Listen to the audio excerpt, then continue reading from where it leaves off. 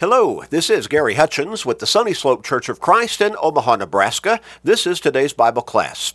A short Bible study every single day, 7 days a week, only about 13 or so minutes long, but that gets us into God's Word, and that's important for our faith, because faith comes by hearing the Word of God. Romans 10 and verse 17. You know people in your life who need to grow in their faith, don't you? You know people who need to come to God, who need to start thinking about their soul's salvation. Help them by sharing these short studies with them every day through Facebook friends, text messages, other technological means. Share with your family members, friends, work associates, neighbors, with literally everybody you can. You may help somebody turn their life around.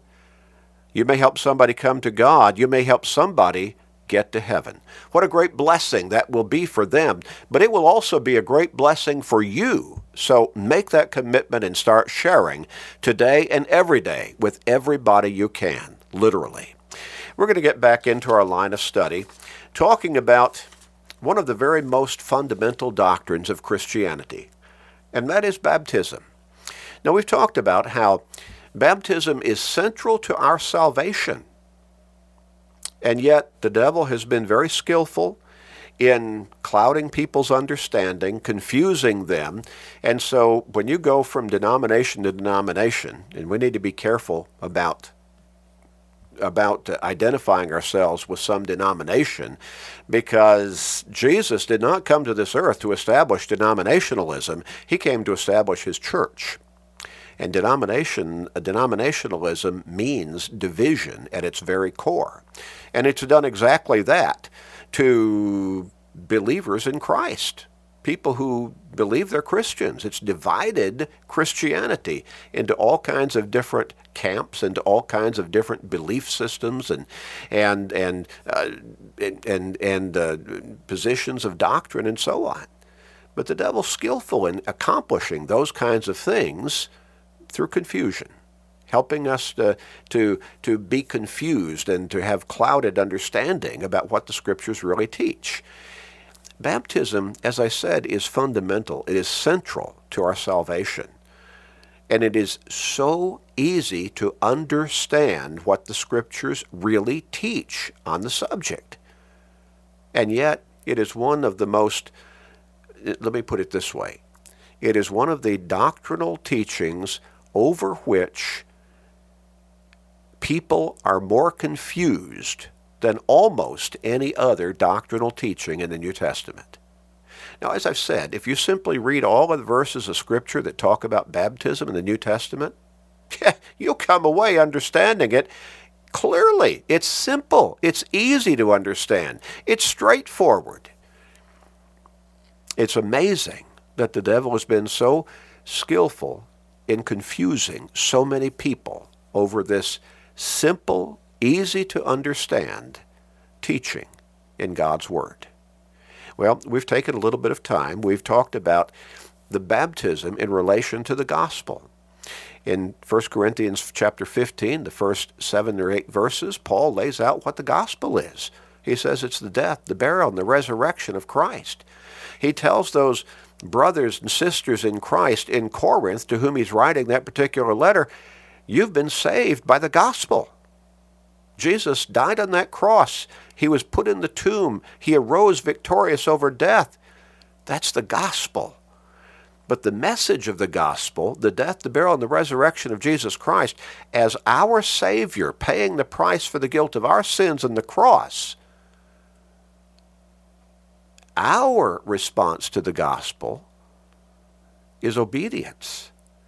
In 2 Thessalonians chapter 1, verses 7 through 9, we see a portrayal of the final day of judgment when God's going to send Jesus back into this world with his mighty angels in flaming fire, taking vengeance or bringing judgment upon those who do not know God and upon those who do not obey the gospel of our Lord and Savior Jesus Christ. And they'll be punished with everlasting destruction from the presence of the Lord and from the glory of his glory and power, from its glory and power as well. In other words, cut off from God forever, and that's hell. Well, how do we obey the gospel then? If we're going to be held accountable for obeying the gospel, when Jesus comes back in the final day of judgment, how do we obey the gospel? We looked at that in Romans chapter 6, verses 1 through 6. We're baptized into Jesus' death. Now, what is the gospel again? The death, the burial, and the resurrection of Christ. We're baptized into his death. We're buried with him through baptism. And we're raised up from that grave of water. And baptism means burial in the water, immersion. We're baptized into his death. We're buried with him through baptism.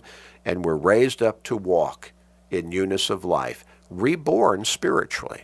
As Jesus told Nicodemus in John chapter 3 and verse 5, we must be born of the water and of the Spirit. And there's baptism, the waters of baptism.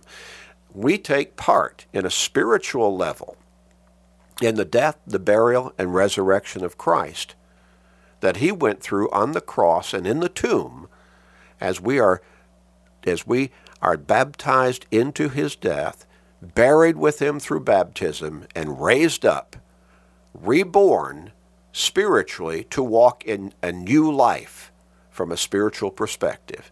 We have become Christians. We have come to salvation. Is baptism necessary? If we're going to obey the gospel. And Paul told those Corinthians in 1 Corinthians chapter 15, I taught you the gospel. You received it. That is, you believed it. And you live by it. You were saved by the gospel. So if we want to be saved, we're going to have to understand the gospel, and we're going that message of salvation through Jesus Christ, and we're going to have to obey it. And we're going to have to live by it until either we die physically from this physical life on this earth, or the Lord comes again on that final day of judgment. How do we obey the gospel again? We're baptized into Jesus' death, buried with him through baptism, and raised up from that watery grave of baptism, reborn spiritually. Is it necessary? Yeah, we're going to be judged by whether or not we obeyed the gospel. 2 Thessalonians 1 and verse 7. But it is through the gospel, our obedience culminated in baptism, that we come to salvation. Jesus told the apostles as he was ready to ascend back to heaven after his resurrection from the grave. He told them to go into all the world, preach the gospel. Preach the gospel. The gospel message of salvation is what he told them to carry to all mankind throughout the world. Go into all the world, preach the gospel to all creation. He who believes and is baptized shall be saved. He who does not believe shall be condemned.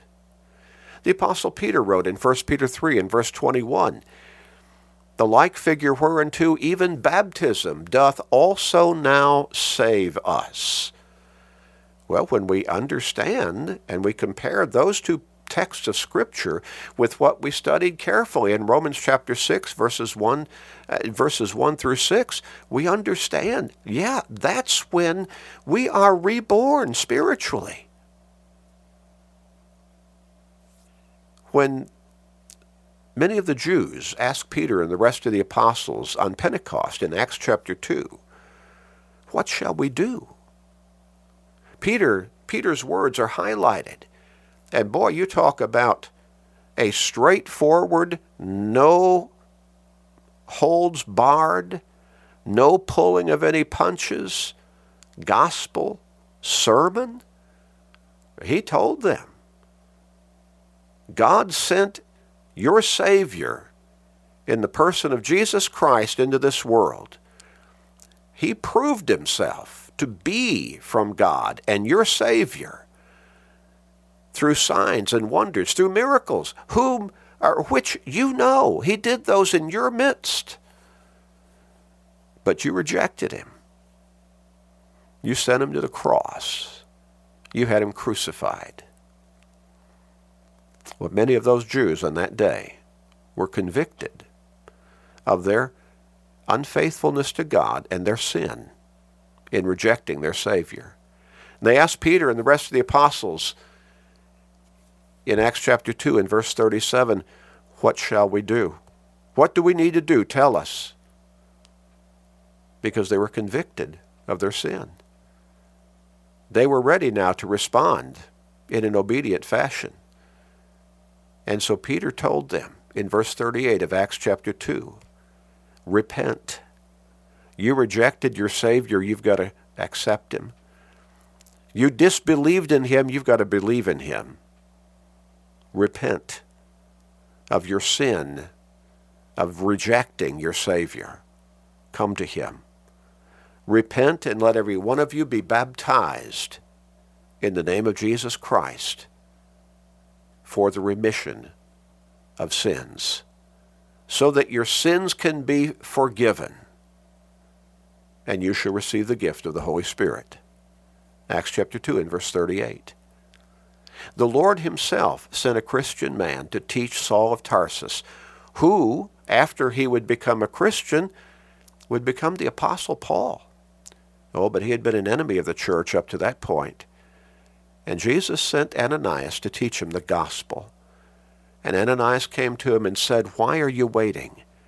Arise and be baptized and wash away your sins, calling on the name of the Lord. When are our sins forgiven? As we're baptized into Christ. When do we come to salvation in Christ? As we're baptized into Christ. Baptized into Christ. Romans 6 and verse 3. Galatians 3 and verse 27. Is baptism necessary for our salvation? Hands down, no questions asked. Yes. No confusion on the matter. Absolutely. We must be forgiven of our sins to get to heaven, because the wages of sin is death, but the gift of God is eternal life in Christ Jesus our Lord. In Christ Jesus our Lord, we're baptized into Christ. Romans 6 and verse 3. Let's pray. Father, help people everywhere to understand their need to be baptized into Christ, at which point they die to sin, and they're forgiven of their sins through the blood he shed on the cross, and they're raised up to walk a new life in Christ. Help people everywhere understand that and embrace it and obey it, and help us to carry the message, Father. Thank you for your gospel. Please forgive us, gracious Father. We pray in Jesus' name. Amen.